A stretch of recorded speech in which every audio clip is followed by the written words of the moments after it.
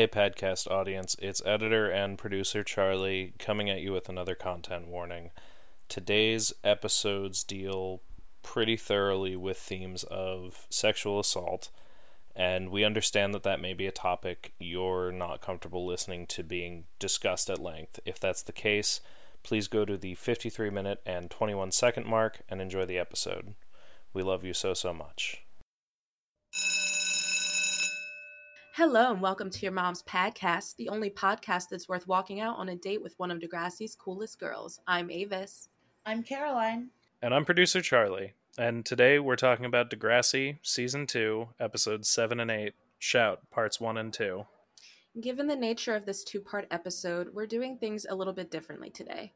Rather than taking it one episode at a time, we're going to cover Paige's storyline in its entirety, and then go over both of the B-plots together. If you need to skip hearing about Paige's storyline, please skip ahead to the timestamp mentioned in the producer's note. All conversation after that point will be trigger-free. We have also chosen to forego the poems this week in order to pay the proper respect to the subject matter. I do also just want to point out that this is a hard episode to talk about. It's a hard episode to watch. And Avis and I are both people who tend to deal with traumatic things with dark humor. We are going to try really hard not to do that, so please bear with us. This is hard for everybody.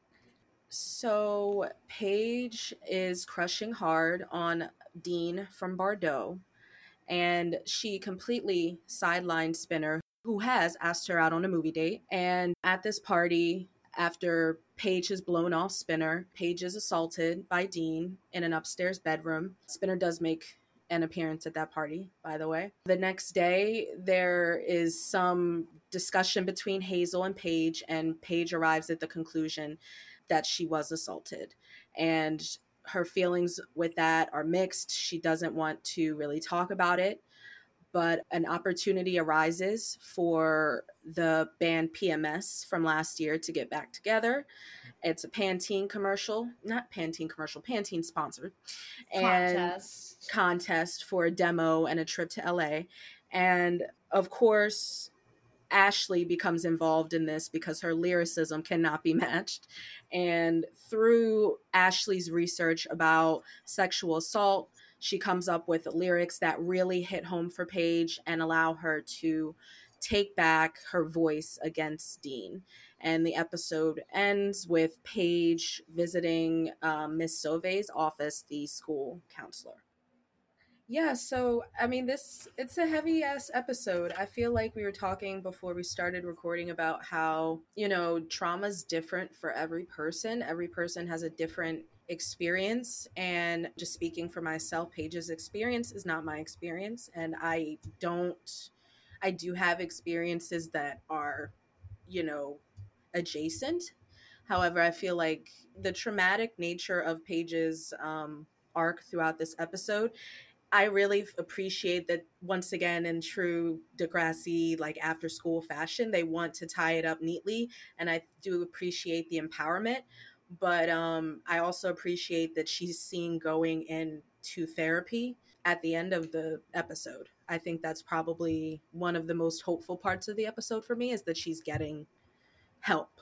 Because I don't know if that's everyone's experience. It certainly wasn't mine, necessarily, Yeah. No, I was looking at like the episode guide just in plotting our recording schedule, and I had forgotten just how long this storyline actually carries. Like, and you're not talking about it every week. We're not seeing it, but she doesn't really get full resolution, or like the full payout doesn't really happen until season 3. Yeah. Yep. And it's still like, it's definitely something that I think it's realistic. And Degrassi does, not to get too far ahead, but they do realize that breaking out of the format of trying to tie everything up or give the warm and fuzzies at the end of every episode. That's not, while that is good for that arc of the episode, that's not realistic. And then they actually do make an Right. effort to go and like not even elongate, but accurately portray trauma at its different stages. So I appreciate the Paige. This is not the last we see of Paige's, struggles against what Dean did to her. And I feel like one of the biggest things I struggled with in this episode, I've always struggled with, is the portrayal of, Paige being so herself and wanting and flirting and being so love struck, and then that leading to her assault. I think that it's one of those scenarios that we tend to villainize. And I actually appreciate that a character like Paige, that she was the one going through this storyline, because she is actually a character who does have a lot of anger, who does have a lot of like alternate behaviors. She's seen as the mean girl.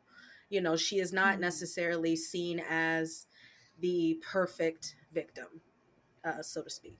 Well, and it's nowhere near as on par as rape, but it actually really resonated with me because I don't know if I've talked about it on the show or not before, but I had a boss when I worked at a bank who would like come up behind me and pet my hair. Mm-hmm. Ew, that's And disgusting. it was this really weird thing where there was a lot about it that was weird. It was like it wasn't, super creepy inappropriate. He wasn't Mm-hmm. copping a feel and brushing up against me. It was happening in front of all of my coworkers and nobody was saying anything. Oh, and he used to like if he saw me outside of work or we were on like a team event, a team outing cuz like we used to go bowling and shit, Mm-hmm. he would pet my hair and go, "We're not at work." It was weird. But also this manager was a very very very attractive man, Mm-hmm. and so, like, over time, it got really weird. But at first, there was like a week where I was like, oh, this attention is really nice. Right. And it's not the same thing at all. It's not the same as the storyline. It's not the same level as like being raped. But there is that weirdness in like being violated in some way by someone that you find attractive. And that's complete. I think that's super relevant to this episode, because Paige ends up blaming herself. Like, that is a real thing that she says. Like, I didn't drink, I didn't, dress like this, I didn't go upstairs with them, like, but I appreciate that Hazel's like, that still doesn't mean that you deserve that, or that you asked for it. I Right. think she says, like, I mean, that's still something that we have to, that's so relevant today. Like, that's still something that we talk about. Like, we still blame a woman for, pursuing someone. Sometimes you don't get that, personality switch until it's too late. That happens all the time. And Mm-hmm. people have, attested to seeing someone, like physically seeing someone shift in their eyes to someone they were not being before. And Dean went from being a very charming person to, oh, okay, realizing I could take advantage of this situation. When that shift happens, he does also, the way he talks to her really changes up. Mm-hmm. Like at one end, it's very much like just sort of cocky and confident, and then he starts, I guess, love bombing her Yeah. Yes. a Yeah. lot. He just like really he fills her with compliments Mm-hmm. and constant like, oh, you're so adorable, you're so cute. He never calls her by her name. Yeah, Mm-mm. because he probably doesn't remember it. He calls her spirit. It's interesting. I hadn't remembered until I was watching, like when she first goes over and like approaches the circle that he's in and is trying to sound like she knows what she's talking about. Mm-hmm. How like clearly, I don't know how to articulate it, but he's like making fun of her, He is. He is. and in his tone, in his like Mm-hmm. facial expressions, and like yeah, It's Yeah. antagonistic. Yes. It's clear that like he's not playing the same game that she is. He doesn't see her as someone that he's trying to get to know. He sees her as someone he can prey upon. Mm-hmm. Like that's the reality of it. Like Paige is seeing it as, I always interpreted the line as like, oh, I'm this close to mean, I'm this close to making a real connection with him and being his girlfriend. Right. She wasn't expecting to have sex with him. She was She was she no, would have been she would fine have making made out in the out dark with, bedroom, yeah, she and would have that would made, have been, and that would have been fine. I think it's important to say, I think it cannot be said enough, because like my mom instilled this shit in me from the time I was like young, and it's still like I found myself in situations where I felt like I couldn't revoke consent, you know. Hmm.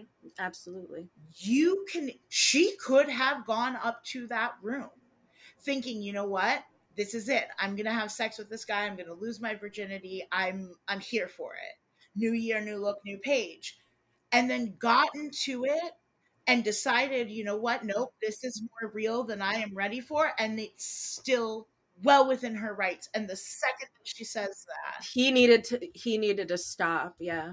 yeah, Absolutely. And I'm 100% glad that you said that, because absolutely consent can be revoked at any time if you say no and that person does not stop. That's rape.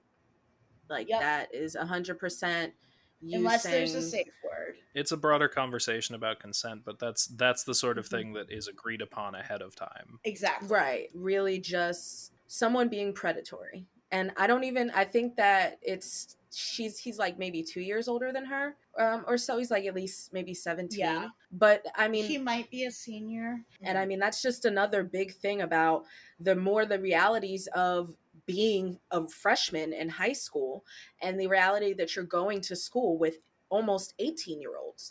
I graduated high school at 17. I didn't turn 14 until the summer of after my freshman year of high school. Like I've always been the younger one. And I did have friends who were 14 years old dating 17-year-olds, and that's big more of a gap than you Can realize. I tell a really beautiful story? I love current day teenagers. I'm sure some of them are assholes, but a lot of what I see, they're great. Last winter, I took myself to breakfast one day because I wanted to finish my book and get out of the house and whatever. And maybe 15 minutes after I sit down, this group of high school boys sits over like 2 tables away from me. And I'm trying to just read my fucking book, but of course, I'm nosy. Teenage boys are loud. So I end up hearing one of them talking about their seniors, and one of them is talking about the fact that he's talking to a freshman. Hmm. And I'm old enough now to see like how big of a gap that is. Yeah, it And I is. like felt my like whatever senses tingling, and all of a sudden all three of his friends are like, what the fuck is wrong with you, dude? She's 14, that's a child, leave her alone. And it was the most like Yeah. it was so beautiful to see. It gave me Yes. so much like hope for That's our beautiful. kids. Just the fact that high school, and I think it's a really big thing in this season two, it takes it up such a notch because yes, Emma's class is still in 8th grade, but Paige's Mhm. class is in 9th grade, and they're all in the same school with, think about it, 12-year-olds are in the same school with almost 18-year-olds or 18-year-olds. Right. And that is why they like, someone like Paige can meet someone like Dean at a soccer game. It's perfectly legit. He's playing on his school's team, but he's so much more advanced than her. He's talking about shit. She doesn't know what electro slash is, but she's so like trying to date up and, has all of these ideas about what being in high school means, coming out of that idea of being so young and crossing paths with someone attainable. They go to the same high school, or not the same high school. Their high schools meet and they're in the same division and shit. Like she sees this guy because he plays on a soccer team that a peer of hers plays on, that she cheers for. You know, it's the proximity. It's so season two. Like we're not gonna get any of this in season one. Like we're in the big leagues now. I think with this episode in particular. A thing that I noticed that I liked, but that also like it felt weird and almost Mm-hmm. unrealistic, but also felt very on brand for Paige, as Yeah. like fucked up as she was over this, was that Mhm. her wardrobe didn't change at all. That I'm glad you brought that up, because that was such a thing. Like, when planning this episode, I know we said off the top, that we wanted to be respectful to Paige's storyline, and, not do it as we normally do it. But there had to be special deference paid to the fashion in Paige's storyline, because it is just on point. And she is such a Yes. character who is not going to not even let she's not she's going to continue to dress. It's not about letting anything. It's like, she, like, through everything, she's still going to come to school and, serve the look. And she is in every single shot. I really think they forgot about Hazel, because they would dress her the same way 3 times. In every single shot, What a Paige is surprise. serving looks. We're gonna talk about Paige's outfits during the storyline in Fashion Corner, just because she is serving looks Paige all Michael episode long. Chucks. But what I was talking about more was just like, I think that it was an interesting choice, because like there's a degree to which like Paige's fashion since last season has been her trying to figure out being sexy. Mm-hmm. It's most of the time you can see her belly, and which is, I don't know, like it's just like she's showing skin where she can, Mm-hmm. which is fine. But I think that it's interesting, especially given how she's like, well, I went upstairs with him and I flirted with him all night and whatever, Mm-hmm. that like she's still wearing her little bit or midriff tops the next day. I don't know if I'm making sense, but it just, you know what I mean? No, Like I feel you're like 100% making sense. She is still, she is not covering up. Being assaulted did not, and even blaming herself for her sexuality, as blossoming as it is, blaming herself for that and coming on to him. She's still like, I don't know if it's something that they thought about, like, as deeply as maybe we're thinking about it, but it could be something they were like, no, she's still going to be Paige. She's still going to be that, right, what she was before in terms of her sexuality. She is not going to regress in her sexuality right, because she was assaulted. And I think that's definitely an empowering thing that the show decided to do, whether or not it was through just like wardrobe was just like, we're not going to put her in a hoodie, we're not going to do it. Like, whoever made that decision, right, regardless, I right, still think it's very powerful that she is literally, like you said, popping up the next day with one of the most iconic outfits of the season, having to put on sort of battle armor to be the queen bee every day. And right. that could definitely give her empowerment. Everything is kind of shifted mentally for her, but she's still got the control over her wardrobe and the way that she's presented. And, maybe that's all she has control over, but that's still something. That hits with me too, because I a lot of times, like, less so now because I don't feel the need to like dress for battle, but like there have definitely been points in my life where my clothing is armor, and like it may be that it's, like a fun floral print or whatever, or some cutesy sweater skirt combo, but like it's giving me the like whatever it is, the bright and the whimsy and the whatever it is that I need to push through whatever bullshit I'm dealing with. One thing I think I do want to mention about Hazel, other than the fact that she's, an outfit repeater, is that she does get Paige to admit to herself that she was raped. Hazel is amazing in this episode, honestly, except for her singing. Except for her singing, thank you. Like, that's an important note. And I know that I can hear that they told Andrea to just not sing well, because damn, that's Yeah. like there's no way. Her voice, I can hear the voice under it. You have to be a good singer to sound that bad intentionally. Yeah. But I really think that that's one of the things that, when they want to, they're still utilizing Hazel as a plot device, because of course someone has to make her realize it. But I think that it's so obvious it can't be anyone else but Hazel to get her to come out and actually, to confront her with, if you It said could have been no, Ashley. that's rape. It could have been, but I don't know if it could have been that early on. It wouldn't have come. It wouldn't have been that early on, and it couldn't have come in the same way. But It like, would, if they you cut could have out. totally forgotten the Hazel part and just had the Ashley song I making. think you could have. I think it maybe wouldn't have been as believable for me because they're just not, Mhm. they are old friends, but I just think that the way that Paige, It wouldn't be like the conversation it was with Hazel at all. It would be Ashley writes her song, Paige gets mad about it, and in getting mad about it, she figures it out. yeah, right. She would figure it out, but it wouldn't be the whole But it I wouldn't. didn't No, want she to needed do it, Hazel. Hazel. Right, because she's actually like, I didn't want to do it. Like it wasn't sweet. It wasn't, and it's over. She even gets nasty with Hazel. And I'll change seats if you don't shut up. Like, like Yeah, there's Hazel trying to be like, oh, it was a sweet, thing. And even though they're someone who knows a little bit about the signs of someone being abused, might hear her saying that before she actually says it, might hear those warning signs in the things she was saying, and her distress and like unsure about, she's not even able to say it. I love Hazel after they've had that initial conversation. Once she knows what's going on, like Mm-hmm. when they're in the music room the first time with Terry, who suddenly knows how to play bass.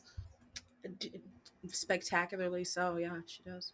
Because PMS And they had that backing track. That's it what they was had. three girls and a That Mr. keyboard. Simpson, produced on a Casio. Y'all ready for Like he's this? on the computer, whatever. And Terry doesn't know. It's new year, new Terry. She's trying to stick up for herself more. Which was immaculate. It was so great. And I mean, even though I'm like, Terry, but I She love you, didn't but know. Like, no, not she, towards Paige. I'm just saying she still like, it's like I want you to stand up all the time like this.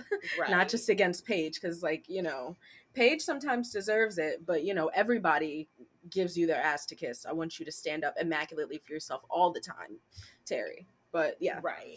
But the way that Hazel is like immediately there to mediate Yeah. and be like, no, let's not, like, and kind of save Paige from having an outburst. Yes. And yeah, I think and Hazel is, the second fiddle, obviously to Paige, but I really do think they utilize her in this episode to just be, I feel like she does important emotional work for Paige in a way that, she wouldn't have if she didn't have, she would have had to learn over time versus getting that conversation about it not being her fault no matter what she wore, no matter what she did, that she said no and he raped her. And I think that's some Olivia Benson shit. Like right off the gate, like you need that, Right, like, this is not your fault. And of course Ashley would have, I believe there's that similar conversation, but right. they're just not. And I mean, it's good that it comes from someone she's not actively friends with, obviously. It's It's just a little different. interesting too, though, that like she does go to Ashley, Hmm. Right, to and save not the that group. she's like, but like I think there's some part of her that knows that Ashley's gonna bring something that she needs to the table. Oh, 100%. And it's like there is still that vulnerability that she shows that makes, maybe if they were a little bit closer at that point, Ashley would have realized, okay, why is Paige talking to me about wanting real stuff, pain, abuse? Why does she want a song Right, about that? But Ashley's just like, research, let me get my, like now I can write a well fleshed out song. And but it does eventually lead to that. But I think that vulnerability and Paige coming and being like, yeah, I want to talk about the band and subject matter that's deep and everything. can I just say too, that's frustrating to me, and like I get it, because Ashley is somebody who like wants to be a writer and wants to be tortured and really doesn't have anything that bad happen to her. And I think like this scene actually is one of the like led to me hating Ashley, is like how excited she is about what she's learned. Mm-hmm. And like on one hand, I can totally like sympathize and relate to or empathize or whatever with that. Mm-hmm. And on the other hand, I watch it, I'm just like, oh, like It's it's painful. it's cringe. It Just showcases her ignorance Mm-hmm. mm-hmm. in the situation. Mm-hmm. I I do want to kind of push back a little. I actually, for the most part, really like how Ashley kind of fits into this storyline. How they have that conversation at the end where Ashley learns, like without explicitly being told, like, Mm-hmm. Paige has been raped. Mm-hmm. And I think it also kind of the way that Ashley acts also makes sense for somebody who feels like she's been ousted by a person who used to be a friend. It makes more sense that she wouldn't necessarily key into something is wrong with Paige or Right. something happened Absolutely. to Paige. No, Right. If definitely. it No, right. Yeah, I agree with I that. like I agree with that. Ashley in this episode. It's just more I that do like like that it's moment yeah. speaks to the overall stuff that I don't like about Ashley. We'll get to that, but Ashley shines in this episode. She is someone who helps Paige come to terms with her trauma. And if it was not for that song that she wrote while researching on the motherfucking internet, Paige would not have the lyrics and the voice that she needs to Mm-hmm. to accurately speak out against Dean, who's just conveniently in the crowd of this, show that they're performing at to get the demo recording for in LA. I'm just like I always thought that was like a mirage or like a dream, and every time I watch the episode, I'm like, he was really there. He's really there. And I mean, that's just how Degrassi works sometimes. But I do think that Ashley fits into the episode nicely because only she can research something and then write lyrics so powerful. And giving Paige a voice to, empower herself to get herself help. Yeah. You know. And like walking her into like her first therapy session. Like no, and Yeah, I think absolutely. that does speak to Ashley's character too, that she steps outside of all the shit with her and Paige to Yes, be it like, does. no, you are a person who has been through something traumatic and you need people to be here and I'm in your corner, at least on this thing. Yes. No, I think Ashley really shines in this episode.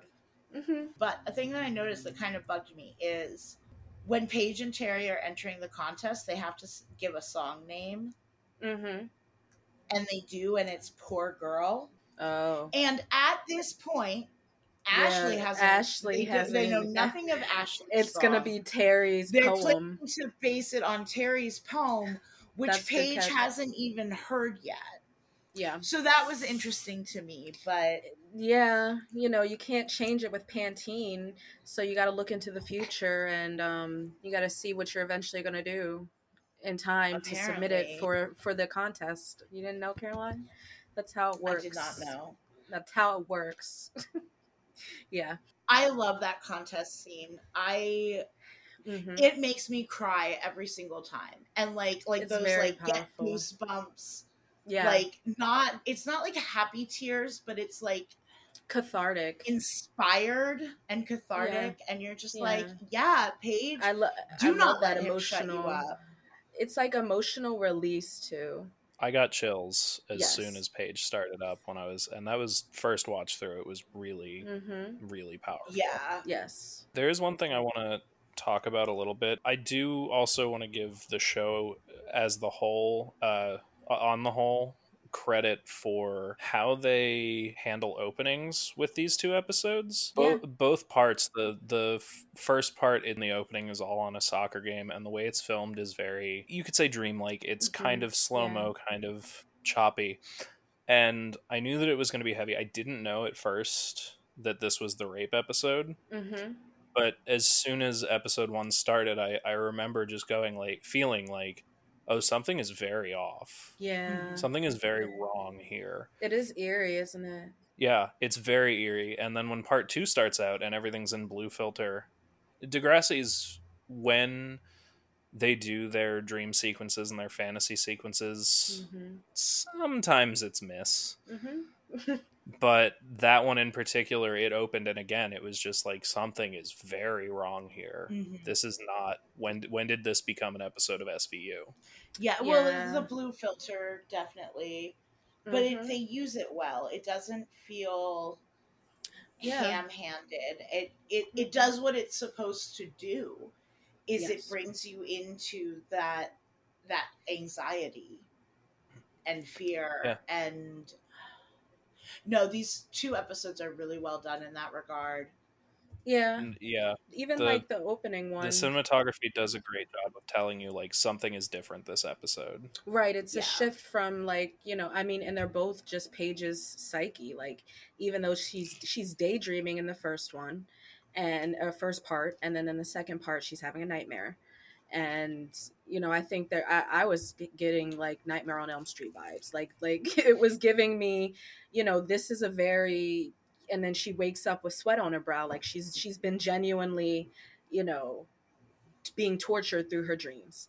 And I'm glad that you brought up just the way they decided to intro us into the episodes, both of them. They're very strong entrances. And it's Yeah. like, that's why it's like Paige's storyline does stand apart, because it's so, hazy. It's like she's out of it, even though, she's looking normal. It's definitely a little off. All of her scenes are just a little bit off.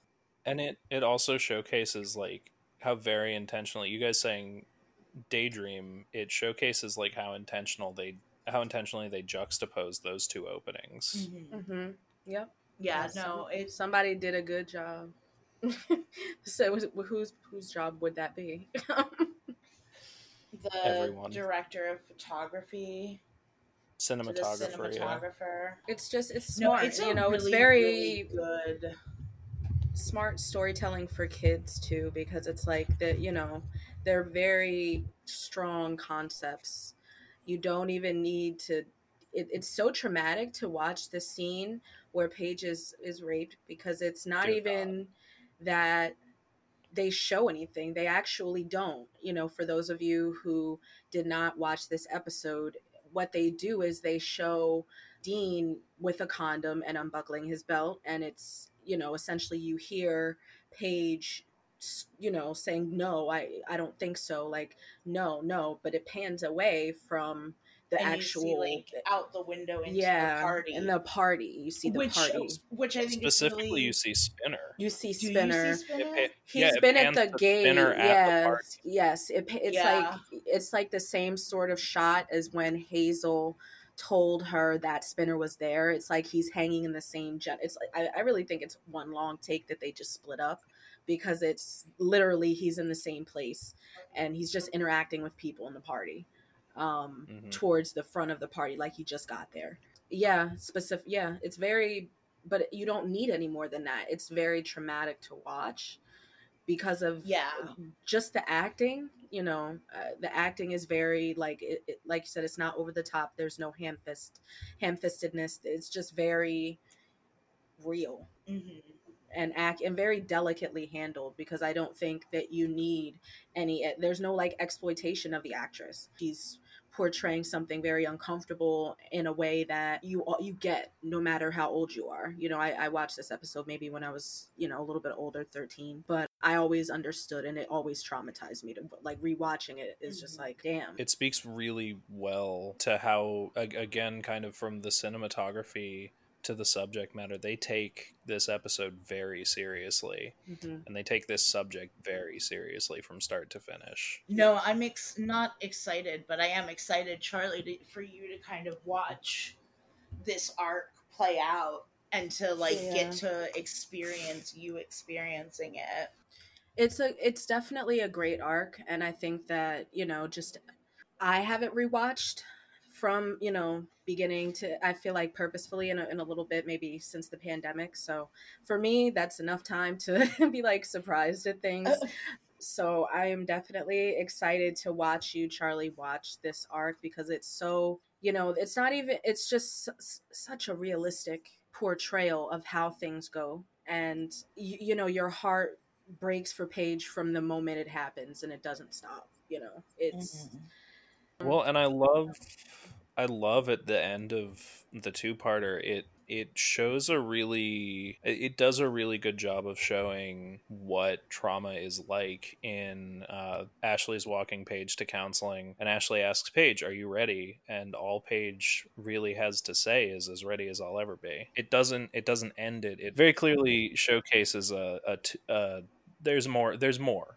This isn't over. This isn't done. This isn't Mm-hmm. a very special episode that's been wrapped with a nice bow Right. here at the end. This is just this chapter. The scene when Paige comes to Ashley to ask her to write the song, and how like dramatic Ashley is when she like turns her back and plays a couple of sad notes on the piano and like looks down for a minute. Oh my gosh, It's the drama. it's a The choice. yeah, Choices were made. so many curtains And that in we that start room. with the Vaseline filter with Paige walking up on Ashley's Yes. house. Every time they do that, I'm like, am I having a stroke? It's We were a talking about that yeah a little bit before in the we pre-show. yeah like it's I mean it's a weird remastering bullshit. Thanks HBO. I don't know if the quality's the same on Tubi because I refuse to watch on Tubi when I pay for HBO. But it's I definitely might go like watch on Tubi because it seems to be better. I I can't in good conscience continue to pay for HBO. No, I'm joking. I it it's a problem. It doesn't happen in every episode, but I mean, not every episode. It doesn't happen in every like frame or scene, but it's very apparent. The quality looks like smeared Vaseline on the lens. That's just it's if it bothers you, it bothers me too. We're both bothered by it, but yeah, I'm trying to think. So one thing I will discuss. People don't want to talk about the actor who played Dean. They don't want to talk about him. And I just want to say this actor did a phenomenal job. He comes back, he does another phenomenal job. He comes back and I think he does another phenomenal job. And I mean, he's a great actor. I think that he did a hard portrayal, but I don't necessarily think that it's fair to demonize the actor No, it's not fair to demonize for the actor. doing such a great job and like if you hate him it's because he did such a great job portraying such a hateful person. That's not easy. At least I wouldn't imagine it to be easy. So I think I just wanted to say that because I've found that it's such a weird thing. It's like, no, that actor is allowed to go on and play other things and do other things and be charming and everything. Like that was part of his character, to be charming until he wasn't, you know. And I think he did a fantastic job. And it's like kind of separating, the actor from the character. No, I would. I can honestly say there's a stark difference between playing a villain who is exaggerated in being villainous versus doing something realistic. I've had a role where that happened, and as soon as it got real, my comfort level and everything just it changed. It's not the same What at was all. that? That was Callahan. Callahan for the most part is like really cartoony in that musical. And then there's the scene where he forces a kiss, which isn't like big, but it was a subject I was not comfortable doing, and I had to be told like you have to be a dick for Yeah. this. To clarify, Charlie is talking about the show Legally Blonde, the musical, in which he The once game. played Professor Callahan, who's Oh, the professor that nice. makes a pass at L. Well, you being And it Legally really Blonde the musical, not the forcing kiss part, but Mm-hmm. yeah. know. And it really was like, except for that scene, it was a very fun role for me. It was kind of the like, this is my Disney villain moment, and then the second it got real, Right. even a little bit, was it's hard to push yourself into that headspace or into that kind of a role. Right. And I mean, playing evil is fun because I think evil and like cartoonish evil, like you said, like, someone like the Queen of Hearts. She is a cartoonish evil person, and I think it'd be really fun to play her. But like being a human monster, it hits too close to home, and I think that it's extremely easy to just be like, that person makes me uncomfortable when they're acting, so I just don't want to look at them at all. Like I don't care anything else they did, they're tainted, you know. he's like, that's like the act, that's basically Dean's actor. He didn't He's actually rape not. He anyone. is To our, attractive. that's Like, never that's, and honestly, I think that's important. I think like we've moved away from it substantially, but I think even still, like there's this almost like there's this picture a lot of people have of rape, of it being like a stranger in an alley and some creepy gross guy and whatever, and like no, it's the hot guy on the other school's soccer team. right. Yeah, And like, acquaintance rape is a thing. It's a very prevalent thing. Random crime, it happens, but honestly, it's most likely to be someone you know. right. He's not the kind of guy who is trying to be a brute. He is not going to be a brute until he's going to be a brute, like till he's Until he forcing knows he can himself get away on with you, it. until he can get it right. He's behind closed doors. He's telling her to whisper. Well, because He's he doesn't need to grab you in a dark he alleyway doesn't because he's need handsome to. and he's Exactly. charming. Like, yeah, she wouldn't have gone upstairs with him if he looked like Toby. Yeah, there's literally, like, But think like, about don't, damn Toby, don't. no, Toby's We love you, Toby cute. Jake is Goldsby, cute. but it's just I get what you're saying. It's a different sort of vibe. Like, think about, not to bring it to other properties, but think about tween shows where girls are chasing, boys they find hot. Like, there are, I forget the guy in Lizzie McGuire that Ethan. is Ethan Kraft he's such a fucking airhead, but Lizzie is chasing him around town and falling over herself in pursuit of Ethan Kraft. They all do. And it's like, we don't blame that sort of pursuit. It's seen as a part of growing up, and you're into boys and you're mall stalking and everything. And like that's what Paige is doing. She Right. finds And him like attractive and the she's like difference, shooting her shot. Like, she's not, none of that was and it leading is to literally what she thought it just was. luck of the draw. Thank you. It's, and any other, I feel like in other I don't know any statistics. I'm not claiming to.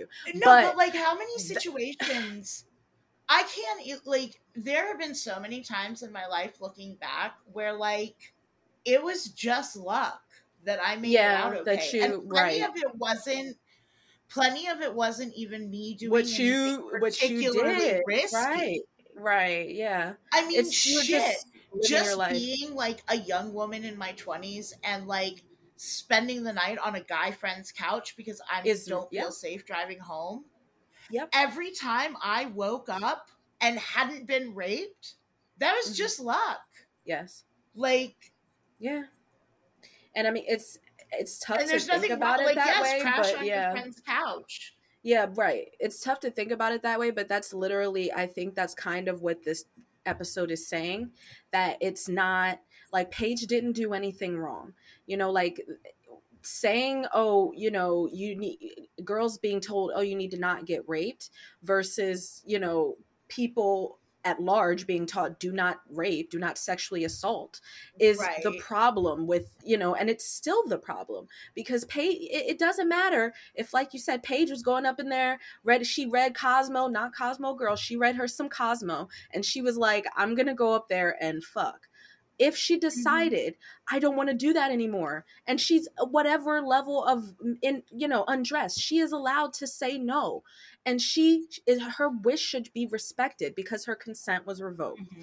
And it's 100% on Dean for Yeah, continuing no, to Dean is a going forward. rapist. There's many different kind of rapists. He's just not the kind of rapist that sneaks through your window or grabs you in an alley or kidnaps you or whatever. But No, he's he's the still a more common kind rapist. of rapist. Right, he's the more the guy who's going to take advantage And of you. it's, and She like, was drinking also, so he got her an alcoholic drink. She did not ask for an alcoholic drink, he just got her one.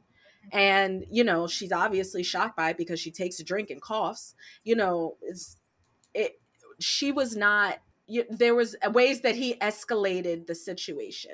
and there was stuff that like he didn't even do, like Spinner showing up No, yeah, there's stuff was that he didn't made her even be do. like, let's go Let's go inside. up. Like, and Yes. it's one of those things where it's like, okay, yes, technically speaking, he probably would not have raped her that night if she hadn't Mm-hmm. gone upstairs with him. But probably he would have been like, oh yeah, I can put a little bit of effort into this, and Mm-hmm. Yeah, he would have, boom. Like, because that's the guy he was. He would have done it eventually. and and there are hopefully plenty of guys in the world, even when you're in that age range, who you could have gone upstairs with at a party, and even if they did think you were going upstairs to fuck them, as soon as you were like no, they would be like, oh, okay. Okay, right. Or Right. at worst, do that thing that guys do where they're like, they'll go back to making out for a while and then be like, are you And sure then you try don't want it? again. Yeah. Which, like, don't do that Do that either. It's either. not That's cute. shitty too. Annoying That is somebody into consenting is not consent. right. Pressured consent is like, you shouldn't have to pressure. It should be an enthusiastic yes. It should not be a, Yes. like, if you're not getting thumbs up, man, do you really want it? I'm Right. sorry. Like, personally, I Enthusiastic, yes. like to be very clear. Like, are we doing this? We both Right? wanted, like, yeah, yeah. Like, no, it's definitely, like you said, the fact that Dean, as soon as he saw that he could get away with it, and he saw the opportunity present itself, he did it. It's not because of what Paige did, it's because of what he did. He Right. would have done it if the circumstances had been different. If the circumstances had been different and Paige, never went upstairs with him, there would have been another opportunity for Right. him to prey upon Or her. another girl. Or another girl. I think there's insinuated that he assaulted the other girl, or at least overstepped his boundaries with the other girl at the party, because of the way that she's saying he. No, that's exactly what they're saying there. Right, saying like, obviously in 2000s it reads very like, oh, girls are competing against each other, but I think that we're a little bit more, there are still girls like that, but I think that there's a little bit more of an evolution now where we're like, okay, she was just trying to offer protection or at least advice, and it didn't come across the right way. I don't know if she phrased that like, oh, he's a little old for you. It was a little patronizing. Right. It's obviously what she was trying to say. The scene probably would have been written differently, as in she wouldn't have been so, he's too old for you. Rather, okay, he's a creepy ass guy, and you don't need to be around a creepy ass guy. Just, that sort of thing. Because I don't know how much better she would have responded to it, but then there would have been more of a communication on her part. And I do think that's what that character was for, like you said, like to give a warning of some kind. Right. Well, and it's like, what really can she do in that situation? Okay, you don't know this girl. You're at a party surrounded by people. You older can't, people. like, yeah. Well, no, she's like Dean's age. I'm talking about the girl warning Paige, not Paige. Like, you can't just say in the middle of a party, Dean raped me. Dean, the soccer star who's dreamy. You know what I mean?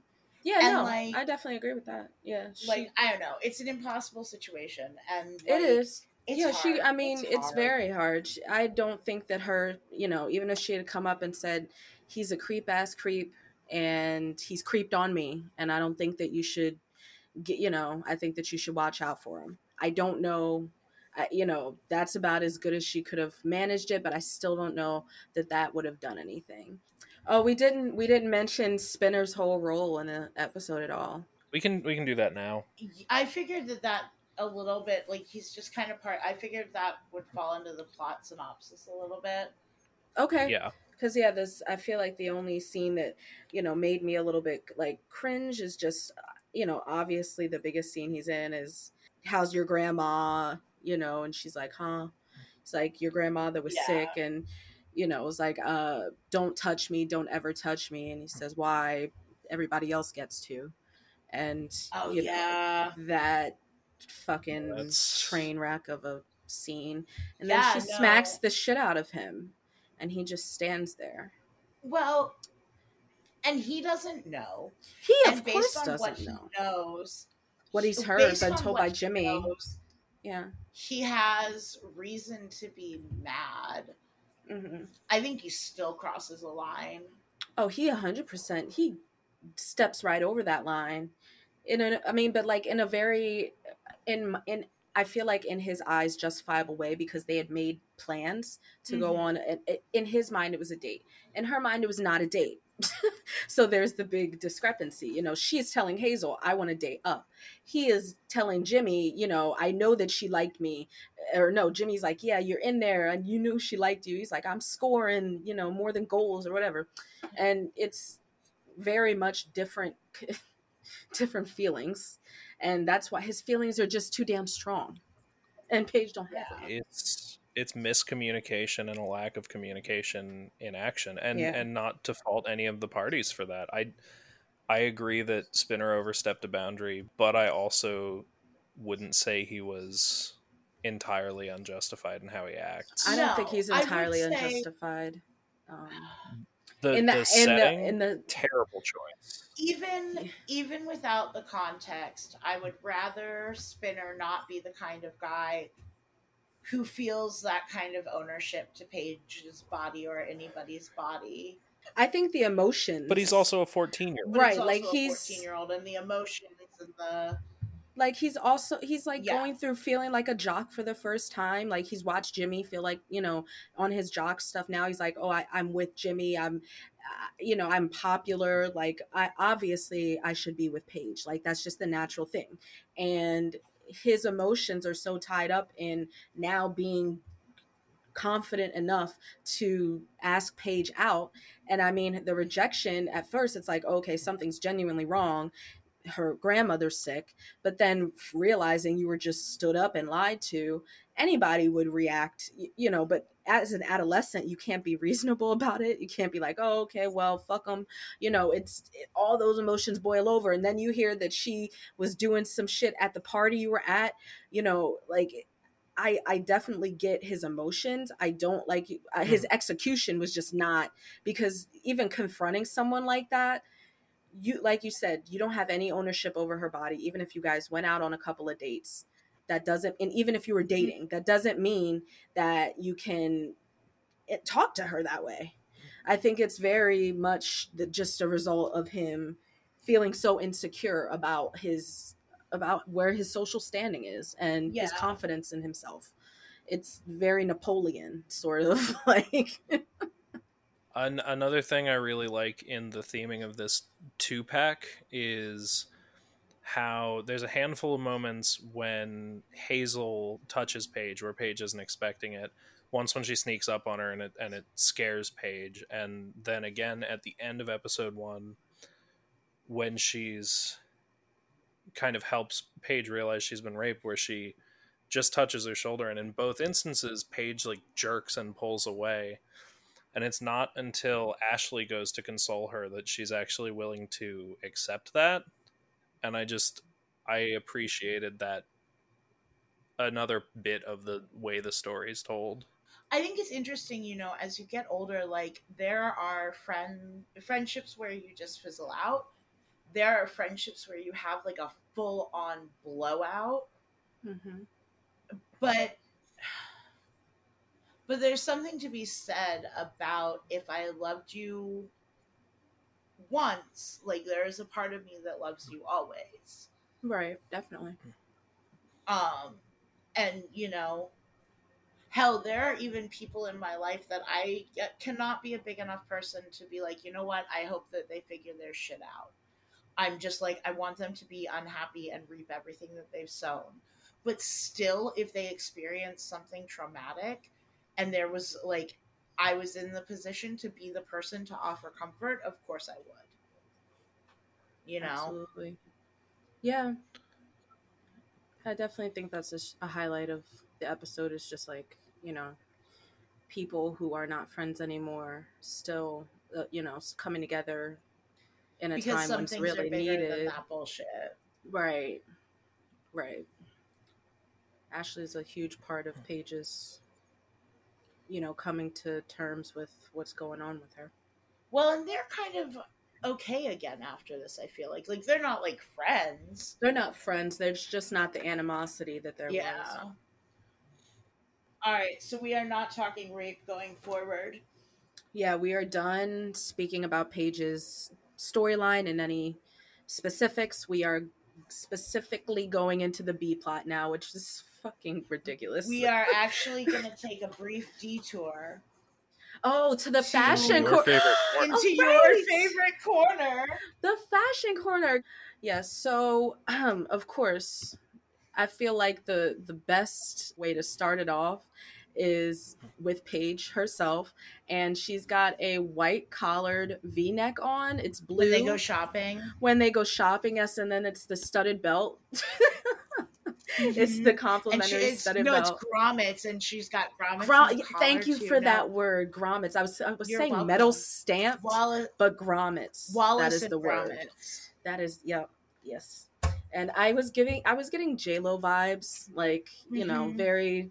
Her hair is up in high ponytail, and she's got one of those crocheted white headbands on, and it's very LA. I love it. And then we go on to Paige and Hazel's complimentary cheetah party ensembles. I hate Paige's outfit. I mean the off the so here I like elements of Paige's outfit. I like the off the shoulder. Mm-hmm. I like the belly. I don't like the ruffles. And I I don't don't like the like the lace. ruffles, and I don't like the way that the like cheetah print works into the like. I don't like The it. pattern, I the overall pattern. Yeah. I want to say I don't think it's her color. Mm-mm. No, Mm-mm. It doesn't work well with her skin tone, and I think that it And washes her. It doesn't wash her out, but it's just not complimentary. there's something about like the ruffles that is like even with the bare shoulders and the belly, it's It's giving fucking Little House on the Prairie, It is. It is. And I and I mean don't like Hazel's it. Hazel's isn't much better, but for what I think is I like that they dressed, you know, so complimentary. That they look They like went shopping bookends. together. Right. Hazel's, I don't know. I think Hazel's looks better. Like Hazel's looks better for her body type, especially because I like that it's short. the color And her is great. legs look great. Yes, and the hair. I think with so No, much Hazel looks really cute at this ruffle, party. that maybe having her hair up would have helped, but it does give. Now I'm not going to be able to unsee it. It does give Little House on the Mhm. Prairie because her hair is flowing of her luscious Yeah. locks, and then she's got ruffles, and they're brown ruffles, and with a lot of interesting white trim, lace trim, With like yeah, but and it's not like lace, it's like eyelet trim. eyelet, yeah, yeah. It's a lot going on, and I hate it. I Um, also it's also just not a cute dress. I it's also the have little it's two piece. not. It's she's got way better looks, Mhm. which to a degree I almost think includes her like all brown outfit, Oh yeah, I have. Oh, except I have a couple before that. oh, go ahead. Okay. I wanted to highlight Hazel's like orange eye makeup, her golden orange eye makeup, but I don't like Hazel and Terry's basically matching peasant blouses. They look, they both look really, again, like colonial. Like it's giving very, well, no, not it's giving frontier, not colonial. It's giving frontier, and I don't like I don't like them. But then Oregon yes, it is. Trail. Yes, giving Oregon Trail, but I don't. I feel like Paige's iconic because I think it's one of the most iconic outfits of this season. Just the brown outfit. I don't think it looks as I don't think it's as not as like complimentary to her as the other brown outfit, and maybe because it's a light brown, but the dark brown I don't hate on her complexion. I think it's fine. I I thought it kind of looked want black. I want so badly to like that outfit because I think that there's a lot that's really cute about it. I like the Hmm. cut where Hmm. like it's not full bare midriff, it's like just her Right. hips. That. Yeah. Yeah. The brown on brown works, It but does. the They're like sides leather kind of pants. the sides look like a bunch of deodorant stains to me. Yeah, I was gonna say like they're I call them like white, details down the rib cage. I don't mind it. I don't know why my brain thought it was on her pants, like that faded look, that faded white look on the pants, versus it being on her shirt. I don't mind it. I think that I don't know why they chose to dress her in so much brown this episode because I really don't think that she's dressed in brown like that before. I But think I was thinking about this while we were on the deep dive. I think that might be her equivalent of dressing Morning. in over baggy clothes. Oh, okay. But Like, That's a she take. wears not brown to the necessarily party. dressing. She wears brown to the party. Fair. She I don't know. I feel like it's a I like the outfit. I don't I, hate it. I I wish that it didn't have the details on the sides. Okay, you don't like I mean, I don't mind the details on the sides. Otherwise, I think it's a great outfit. Yeah, I think it's a like, I think everything down to like the loose curls in her high ponytail is it's a very cute outfit. Yeah, no, I fully agree. I But love this page look. I just the the details. the details on the side you're not feeling. It looks like deodorant stains to me. I just Yeah. can't. I love Hazel in the music room serving Daphne from Scooby Doo. Thank you. Oh my gosh, Like you the guys, you colors like are it? all, All I could think. You but like like that? I'm glad it's someone likes so that. I I don't. was gonna call it a fashion sin. It's not a good outfit to me, but it's that was not a all I good could get with outfit, Daphne. but like the I still think Hazel looks cute in it somehow. She does look cute in it. I don't understand where her penchant for like fucking scarves came from. Just like what Because she's got the polyps. polyps. I know It's like she's because the got something on polyps. her. She's got something to rub on her She's throat, and she no doesn't like want to. didn't you She wants to make sure her throat's not cold.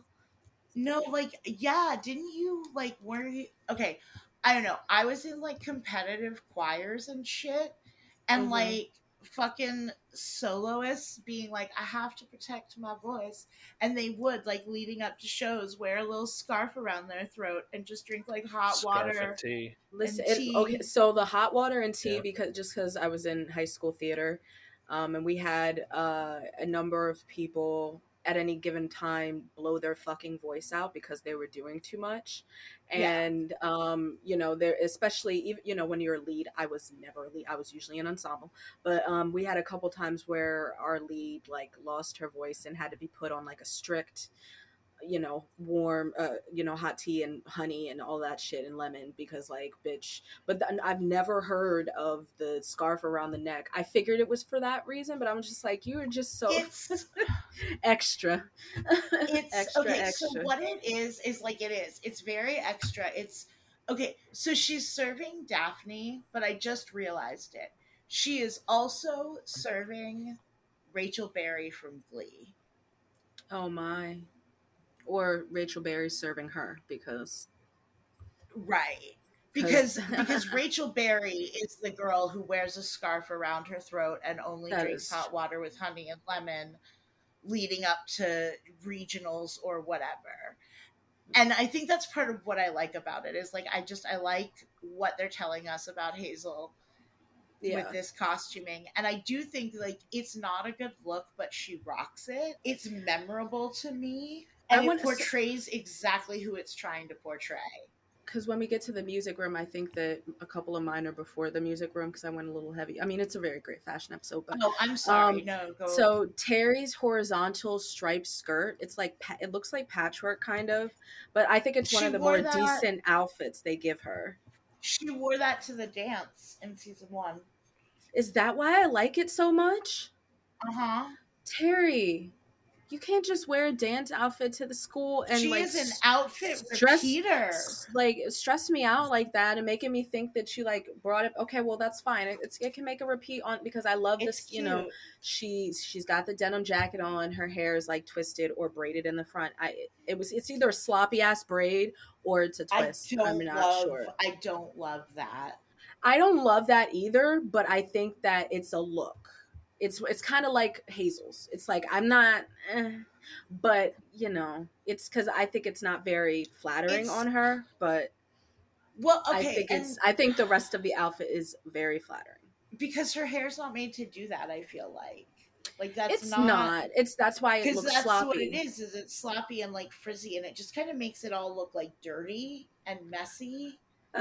It's not, and it sucks because the outfit is cute, but then The she's outfit like, is cute. She was feeling herself. But and then I also like because I noticed Paige has this red blouse on, and mm-hmm. I could see there was a pattern, but I had to pause it to see it's like a honeycomb pattern.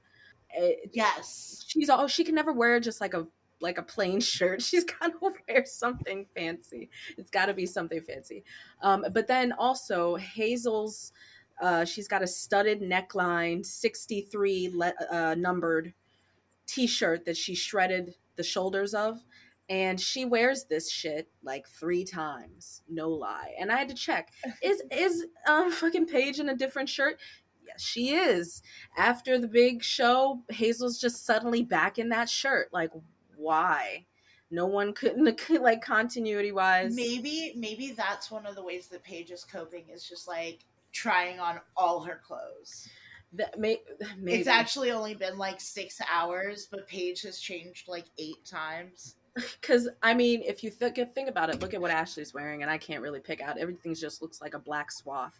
But I did like her boots, her platform boots. They all, as a foursome, look adorable. Like Oh it's, or yeah, I not said even yes. adorable. They look so badass. I have one Oh more yeah, before PMS, Yes. and I that's have one after that. Paige's lettuce sleeved and hemmed blue top, and her slit jean skirt, and she's got like Mm-hmm. wood, like cedar plank platform heels. It's in the music room. It's the outfit that they're doing when she basically curses Terry out for wearing for wearing the outfit from last year, and curses Ashley out too. I think that's the same outfit, all the same outfit. JT with the rainbow wig and the mascot outfit All right. is such a good look for JT specifically. It tells you a lot about who he is. It It does. does. It speaks to him well. Also, where did they get such a clean mascot costume? Mm. That was all I was thinking last night. Was I was looking at it, I was like, there is no way that neckline would be that white, Oh, that pristine, and that fresh. that's so nasty. Oh yeah. Oh Okay, gosh. okay. I think about stuff on that level, but I think that's a good segue from, I mean, Fashion Corner. I really, the one cap I have is like Ellie's hair is somewhat of an improvement from the last time I roasted her, last Yeah. episode. It's an I improvement. think while she's got like a bunch of braids and strands going on, it's only in two ponytail It's in two holders. ponytails, and they're And not I super could high on dig her that. head. Yeah, she's her and Ashley look like goth Bobbsey twins. You know, it is what it is. Ashley is sporting blue. She's cut her Yes, hair, it's short, and it's like black and kind of like curly but short, but not, a it's la like wavy but Nancy. short. It's a la Nancy from The Craft. If you like, Yeah. And that's then yeah. there's a bunch of spots that are just blue. It's great. She's trying stuff. She is trying stuff. I don't, I'm glad that she tries other stuff because, gosh, but I like her boots. I I like her like her boots. boots. Um, I like Ashley's hair. you like Ashley? It's not my It's favorite hair, it's It's not her but At least worst she's not hair. wearing funky junky she, hats yet. Oh gosh. she looks like someone I would have let ruin my life in high school. Aww. That is Just true facts. so cute, Charlie. That's It fine. is. I'll accept that. All right. Are we ready to now though B transition plot. into the B plots? Yeah. All right. So let me run you through the B plots, boys and girls. They're very intense. As we know, there's major overcrowding going on at Degrassi, and so JT and Toby have volunteered to share a locker because JT thinks it will win them points with Raditch. It's not going well at all, and they have some fight about it. And then the other B plot is that Liberty's still crushing on JT, even though the fact that he's like awful to her. Mm-hmm. So she makes him the subject of her media immersion presentation, and then ends up committing some petty vandalism, drawing on a locker. And I love, that's actually one of my favorite moments, just because of the line delivery on you. She like Yeah. draws on his locker and throws the pen on the ground, and she's like, "Fun enough for you." Yeah. And it's great. And then I think, does she awkwardly run away? She like stomps away. It's not a run. Just like a shuffle. It's Like a awkward stomp though. shuffle. Yeah, like I feel like out of the two B plots, the second one is the more interesting. But the first one, Yes. I mean, you know, Toby should have known. My only thing with this is like Toby should have known that sharing a locker with JT was going to result in a lot of bizarre bodily related bullshit. Like, come on, you know You this already guy. know how he keeps his room and his locker. Uh-huh. And I mean, We've seen his locker before. We've seen right, that you prank, see his locker. that, and everyone like, right, him and Liberty appalled like as he's looking for that fucking Pringles can for that contest. It's definitely like this is documented behavior that this young man has not yet got a handle on his hygiene nor the way he keeps his spaces. So come on now. Right. And I mean, I it's obviously, I feel like it's not stated, but I'm pretty sure that's what happened, that it's JT's idea to share the locker because he wants to be on Radich's good side. It was JT's insistence, and Toby kind of just went along with it. What's kind of frustrating thinking back too is like Toby having that knowledge that JT is a slob, and after Toby and JT's horrendously awkward shoving contest, Yeah. Raditz shows up and is like, now let's go back to the 3Cs. I'm assuming he had that conversation when they first signed up to share a locker. Like, Right. was it cooperation, coordination, whatever? That should have been a discussion, how they were going to keep their combined locker. There should have been a strategy meeting, because honestly, I think that they know. Yeah, they knew. Yeah, there could have been some, effort. To be fair, maybe that conversation happened more in depth off screen, and Raditch was just, that was the wrap up. There wasn't a lot of time to devote to the B plots in this episode. Yeah, no, they that was not the main concern. But highlights, of course, when they are feuding, Toby says, okay, whatever's over this line is your locker, whatever's above this line is my locker, or my space and your space. And one of Toby's, his sweatshirt's sleeves is like hanging onto JT's space, and so JT takes it upon himself to cut the sleeve, which is very petty. I would probably do it too if I was if I wanted to be petty. It's super petty, but of course, they have to talk it out. They redeem the not redeem themselves. They redeem their friendship. They keep it because there's a threat to Toby basically saying we won't be friends anymore unless you figure this nasty ass shit out. Towards the end, JT offers his sleeve, or no, JT cuts his sleeve, and basically says, "My parents are gonna kill me."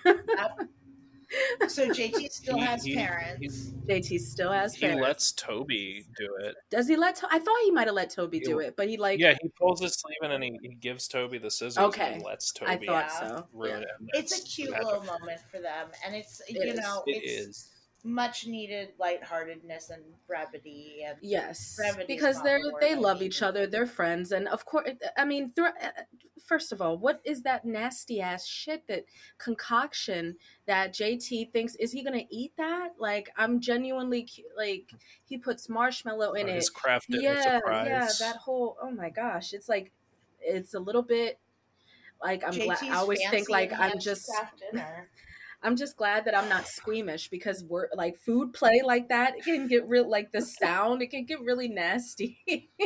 Kraft Dinner marshmallows, lemon, and cheesy poofs. Well, and that's just stuff we saw. And then blended, mashed it's up. Like tossed. Yeah, it's tossed. Yeah, he has two wooden spoons and he like tosses it in the bowl. Yeah. Choices were made. He is really like just the nastiest little boy. He's still little boy. He's canceled. Did you say he's canceled? He's canceled. For that concoction alone. JT does continue to have parents too into the second B plot. He does. He still has parents because his mom essentially threatened to send him to boarding school or because she's military a real school. Yeah. battle axe. A If battle you're, axe.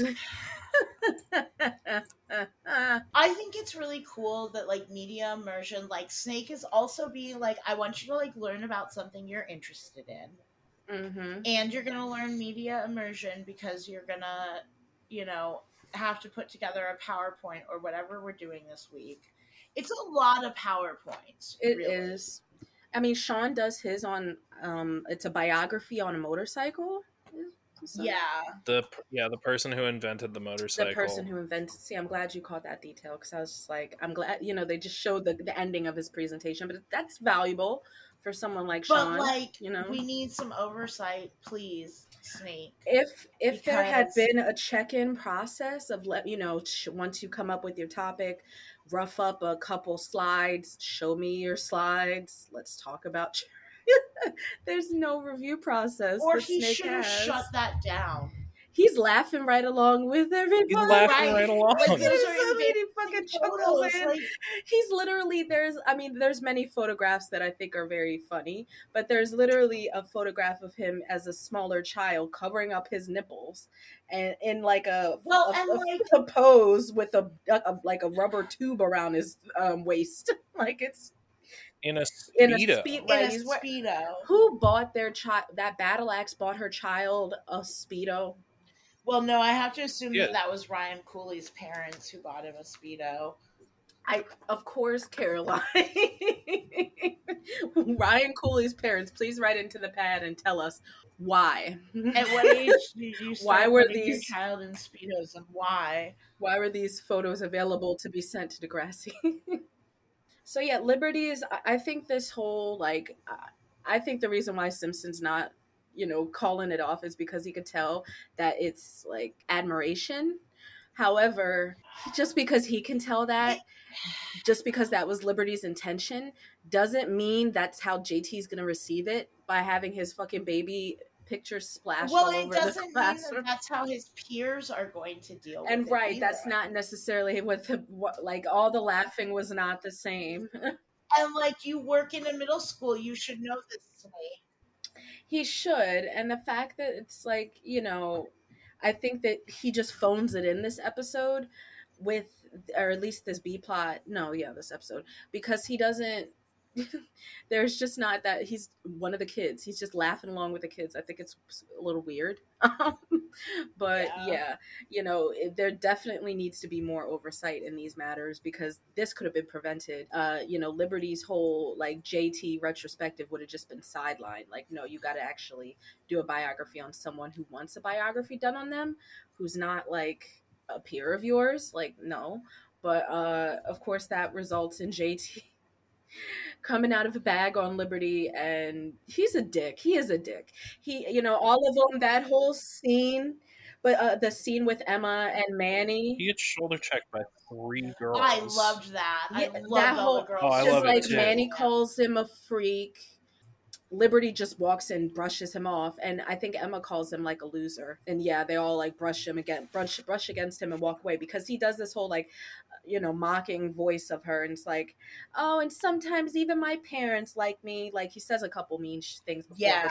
but that's literally that's the one that's like, damn. He's like, I have friends, 10 textbooks.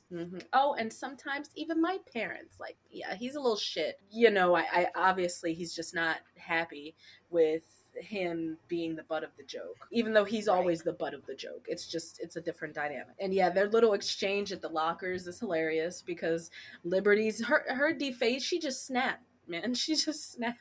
It almost looks like she's trying to like draw an anarchy symbol. Yeah. Fun enough for you. It's so It's a good. great exchange. And- There's some good fucking burns tossed back and Yeah, forth. I wish I had written more of them down, but there's like so much. What's good about their relationship is that it does evolve through this. Yeah. And they gain a new sort of dynamic as to where he's not like not even repulsed by her. He doesn't feel the need to like throw her off of him. He doesn't feel the need to be so antagonistic towards her anymore. On one hand, both of the B-pots are very weak, but at the same time, they're also like cute and wholesome and wrap up nicely and Mm-hmm. cleanly Yeah. in an episode where we could use a little bit of that. Absolutely. And I mean, it's very heart. Both caps are heartwarming on the B Yeah. plots. I wouldn't even necessarily say that they're weak, because again, I think it falls into like these are real emotions. These are to a certain extent pretty real experiences you could go through. It is hard to pair something though with the severity of the other half of the episodes. Yeah. Yeah, and I think that's why it's like it's not, there's that joke that the episode, we all know the episode, it's like, oh, something happens at Degrassi involving something rhyming with bun, and in the B plot, Joey sells his house. It's Yeah. just like That was actually we've just the inspiration to me for the Roses Are Red poems. Was mm, somebody made a post about him on Valentine's Day, and that was the one that I wrote because people joke about it yeah, in the group all the time. Because yes. it literally says, also in this episode, Joey sells his house. My first ever Roses Are Red poem was Roses Are Red, Snake is Spike's spouse. Also in this episode, Joey sells his house. Beautiful. And a beautiful history of the Roses Are Red poem. Beautiful, because like honestly, that's it. It doesn't feel quite as like tacked on as that. And be But like, and this is a school where kids are having other other problems. problems, yes. And I think, I mean, and it's good because it's like these are still two of the same people from the last B plot, but it's a little bit different, highlighting other students having other problems while not trying to take too much attention away from Paige, so you're just hopping onto the same characters and expanding a little bit and providing a little bit more humor. I think it's fine. There's something about how inconsequential and low stakes the B plots are that I think is very intentional and well done, because like when you go through something earth shattering and the rest of the world is just doing its mundane shit. The morning after my best friend died, my husband and I went out to breakfast, and we got there because we needed to eat and we just couldn't cook, and we got to the restaurant and it was packed, and he said something about it, and it took me a moment, and I looked at him and I said, oh, it's just Saturday. Like, because it had not even occurred to me that like everybody else is just going out to breakfast because you don't have to work, the kids don't have school, somebody's kids are fighting over the pancakes and whatever, and like your world has ended. It's And definitely so I love that. I love that that's and I think it's a what good they thing. opted to do. Well, and I think, coming back to the like everybody else's world is still turning thing, is that like I think there was probably, and I didn't have that experience at that age, but I can imagine that like that feeling of everybody else's shit still happening is universal. It's not just a you thing. It's well done, it's respectful, it's a strong episode. Oh my gosh, what the fuck is this doll? Is it like a It ventriloquist looks like a doll? leprechaun. So creepy. It looks like a leprechaun with, it's got like a flannel on. What the fuck? We're gonna need to get a better picture of that because that's gonna need to be shared. Guys, this is the nightmare fuel. This is nightmare fuel if I've ever seen fucking night. If this bitch is in the It's so corner, terrifying. this bitch is in the Loves horror corner. movies. I love horror movies. So literally some of these horror movies I go to sleep watching. Scream. It's a lovely horror movie that I will fall asleep to. Final Destination. I'll fall asleep to that. However, I love what the Final fuck is this Destination. bitch? This bitch, if this bitch was in the corner of my room, No, like I don't fuck with creepy I'm not dolls. fucking with that No. either. I don't fuck with it either, Carol. No, I don't fuck with creepy dolls. Me and Chucky and I, I'll- probably the only creepy ass doll that I could fuck with is Chucky, because I'm gonna convince him that you don't need to kill me. We could just be friends. Like we could just Right, be like friends. I'll help you fuck shit up. I'm Like, not we gonna can- do murder, but like I'm you not go gonna egg do some murder. cars. We can You need another accomplice, Charles Lee Ray. we just have little light fun. Is that us moving to shots fired? Pew pew pew pew pew. Shots fired. I think, yeah, I think if any, that, yes, let's talk. I think that's a good segue. It's a it's creepy ass fucker. This is the creepiest doll I've seen in a long time. And what are her shoes? What are I'm those? guessing it's because I'm guessing that doll is in their house because Ellie has an even creepier doll in her Oh house. my Right. gosh. What is this Oh. like Phantom of the Opera music room that Ashley's mom is just letting her have? Oh my god, and she's not concerned. No concern here. You know, she's got all of the like curtains drawn. Like, oh my gosh. It's just a phase, Mom. It's not just a phase. Like, what the fuck? Oh gosh. But Oh, shots S- fired.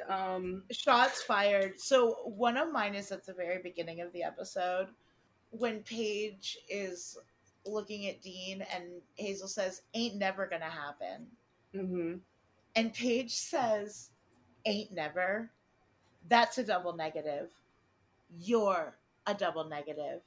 And you're raining on my love parade. Right. The conviction. Beautiful, beautiful line delivery.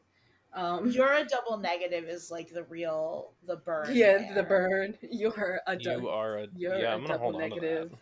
negative. Mine is close to that scene. It's in Kwan's class when, of course, Terry. They say Terry's lyrics are going to be the song lyrics or her poem for Kwan's class, and it's a very repetitive poem. But one of the last lines is, "I wish I knew just what to do," and Spinner To make my remixes it. secret wish come true. Oh my gosh, to make my secret wish come true. But the my shots fired is when Spinner says, "Because my poem smells like poo." And it's like, don't you remember you were in love with Terry like last year, this young man? Well, then she threw up. She did throw up. One of mine was also around Terry's poem, and I still use this insult to this day. And honestly, it's how I would describe a pop star that I'm not going to name because I don't need that fucking toxicity in my life. But Paige says of Terry's poem, "It was sweet in a rhyming dictionary sort of way." Pew. Pew Pew pew pew. pew. So my next one is, I think it comes, yeah, my shots fired too. It's before the third one. Liberty says, "I'm edgy, JT. I'm on fire," and JT says, "You're on something." Which also I love. I knew that was a Liberty line because she says it a couple seasons later, She does. and it's iconic. I didn't realize that was like a line that she uses. Yes, I Liberty say what? Like, oh yeah, you say that before the iconic part, yeah.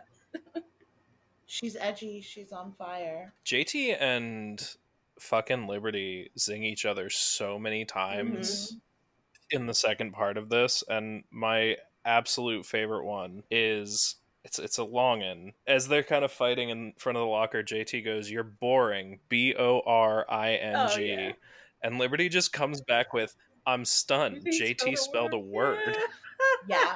No. and then he just goes, "You want another one? Fun. F you. FUN." Something you wouldn't know if it came up and bit you in the butt. It's, Fun enough for you. She snapped. it's just, She snapped on that. So bit you in yeah, the it's butt. there's some really strong middle schooler There Yeah. burns.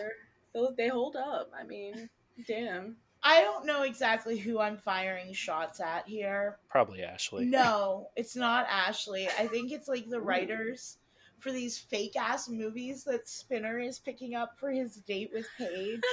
I wrote them down. Tender Emotions, Love and Stardust, Mm-mm-mm. and Breakfast in the Sun. Those don't even look good enough for like Hallmark Channel, just going They by their don't. titles. And I have But one yeah, more. go ahead. Me too. I think you said it earlier. You were like, "Is this a shots fired?" I was like, "Of course."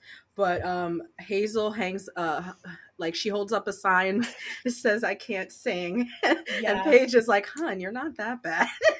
And so she flips the sign and says, "Polyps." When Liberty's doing her presentation and she opens up right after she puts her first slide of JT, I'm JT York here to talk to you about my all-round favorite subject, myself.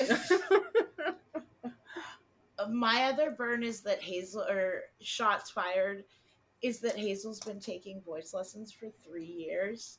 Oh my gosh. And so I Yeah. believe that that voice teacher is shooting shots, firing shots at Hazel's parents by continuing to take their money.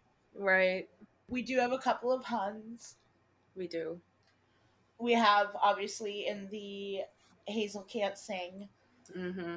when Paige And says, you're not "Hun, that you're bad. not that bad." And then also in the first episode, when Hazel's like, "Ooh, you and Spinner are gonna be going on a date, whatever," and she says, "Hun, Spinner and I are just friends." So why'd you have to fuck up Terry's chances, bitch? True.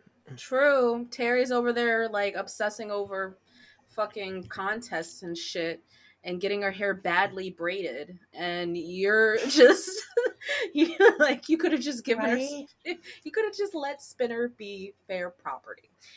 So should we talk about our shining stars and our super bummers? Let's Let's do do it. it. So Let's I get have the a super yeah. bummers out of the way. So obviously it goes without saying that Dean is a super bummer. You know, we're not going to get into it. He does come back, so that's why he doesn't fall under the whole plot device thing. To move right along, I think that I'm going to throw in like most of the grade 7s on my or my they're not grade 7s anymore, the grade 8s on my super bummers cuz all these bitches bum me out. JT, Liberty, Toby, Emma and Manny, you guys all suck. Wait, what are Emma and Manny even doing? Okay, Yeah, so they're not really. they literally pass by, they brush by JT. Emma says loser, Manny says freak, Oh, and see, they didn't bum me out there. they bum me out because of like the aggressiveness with the way they said it, like loser, freak, like it was just a little aggressive, and it did bum me out. I would give an honorable mention to Spinner. He doesn't know just how bummer he's being, but That's he's true. being a bummer. My shining stars were Hazel and Ashley. Yeah, Yeah, I'm gonna give an honorable mention on the Shining Star because it's not much. It's definitely not Shining Star worthy, but I think again it speaks to this character really well. When Snake sees that Paige hasn't done her even like the write up and research for her media immersion yeah, project, he's a little snarky, he's a little whatever, but he immediately recognizes like this student is going through something. right, I'm gonna give her the leeway that she needs. yeah. Yeah. And I think in that same vein, I mean, obviously it's not a lot, but I did smile at her acting and the character at the very end when Ellie came up and put her arms around Ashley and Paige and just said, "You guys were robbed. You know, it sucks that you only got an honorable mention." And you know, I don't know. I just thought Yeah, it was a sweet moment. I thought that that was a sweet sentiment. Her entire redemption of her voice, and I Yeah. thought that that was something that did shine to me. Like, I know we were speaking, you know, about chills, feeling chills in the scene, and I think it's just like it's the eye contact, it's the owning of this is the situation, and I'm a fucking star, and I'm gonna fucking say what I want to say, and I don't care who's hearing it, you know, kind of thing. So not in the traditional sense, but absolutely. she's a, you know, she's a badass, so I think that she does deserve Something some mention here. something that I remind myself of when something traumatic happens to me is this thing is going to change me, and I cannot do a goddamn thing about that, but I have every say in how. And I think that in that moment, Paige is making a choice, and Paige is deciding how this is going to shape her. And not entirely, there's a lot to process, but that's like the first step in her making a choice. And I love that for her. So with that, I think we can yes no answer on this one. Yeah. Avis, did it uh, go there? does it go there? Yes. Does it go Does it Yes, there? it go there? it's yes. It goes there. Yeah, It goes there. it It go it fucking if I may, Yes. Degrassi, it goes there. yes. I'm glad that Yes, you may. you may. Yeah. Thanks for listening to your mom's podcast. Join us next week to talk about low self esteem and the dangers of making weight in Mirror in the bathroom. And then Ellie begins her walk down a long and winding path of guys who aren't quite right for her in Take My Breath Away. This episode of Your Mom's Podcast was made possible in part by Pantene, JT's Fancy Enhanced Craft Dinner, and support from listeners like you. Yay! I always want to say thank you. If you'd like to further support our show, you can follow our Facebook page and follow us on Instagram and Twitter at YMPadcast and TikTok at Your Mom's Padcast. You can also visit our website at www.padcast.com. Your Mom's Padcast is available on Spotify, Apple Podcasts, or wherever you get your podcasts. If you feel so inclined, subscriptions and reviews are another great way to support the show. And if you'd like to support us financially, you can subscribe to our Patreon at www.patreon.com/yourmomspadcast. And remember, that's Padcast. PAHDCAST.